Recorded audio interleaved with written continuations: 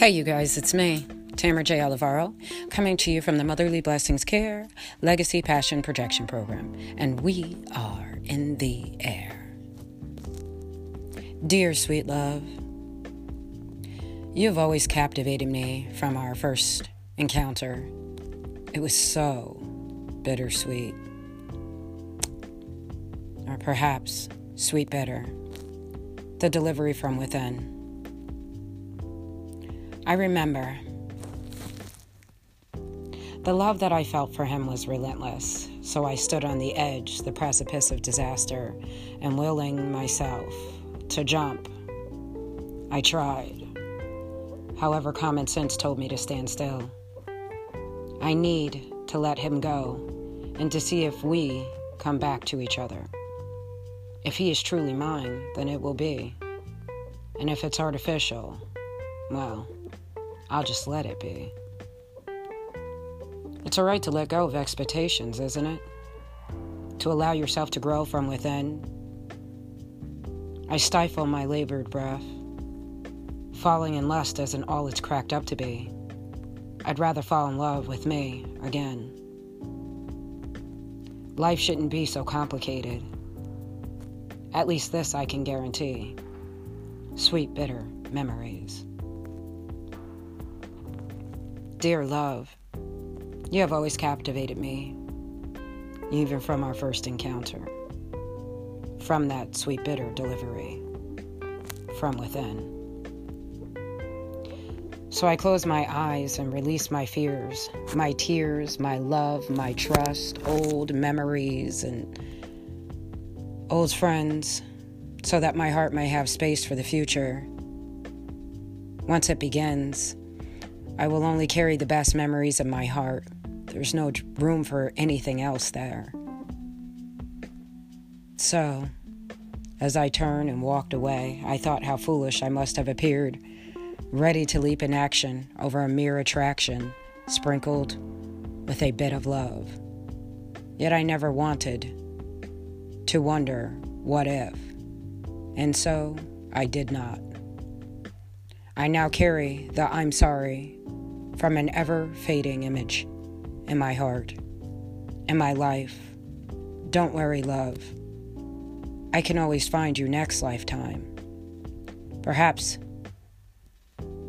that may be too soon. We live worlds apart. Love. At least the one that never hurts. The one that never stops dreaming of achieving peace within, thriving in the thoughts of the lust of our skin. Good day, love. For this sweet, bitter delivery from within. I could not believe the love that I felt for him and how relentless it was within my skin. Thank God that common sense started to creep in and demanded for me to stand still, to chill, to let him be, and see if he was a part of my destiny.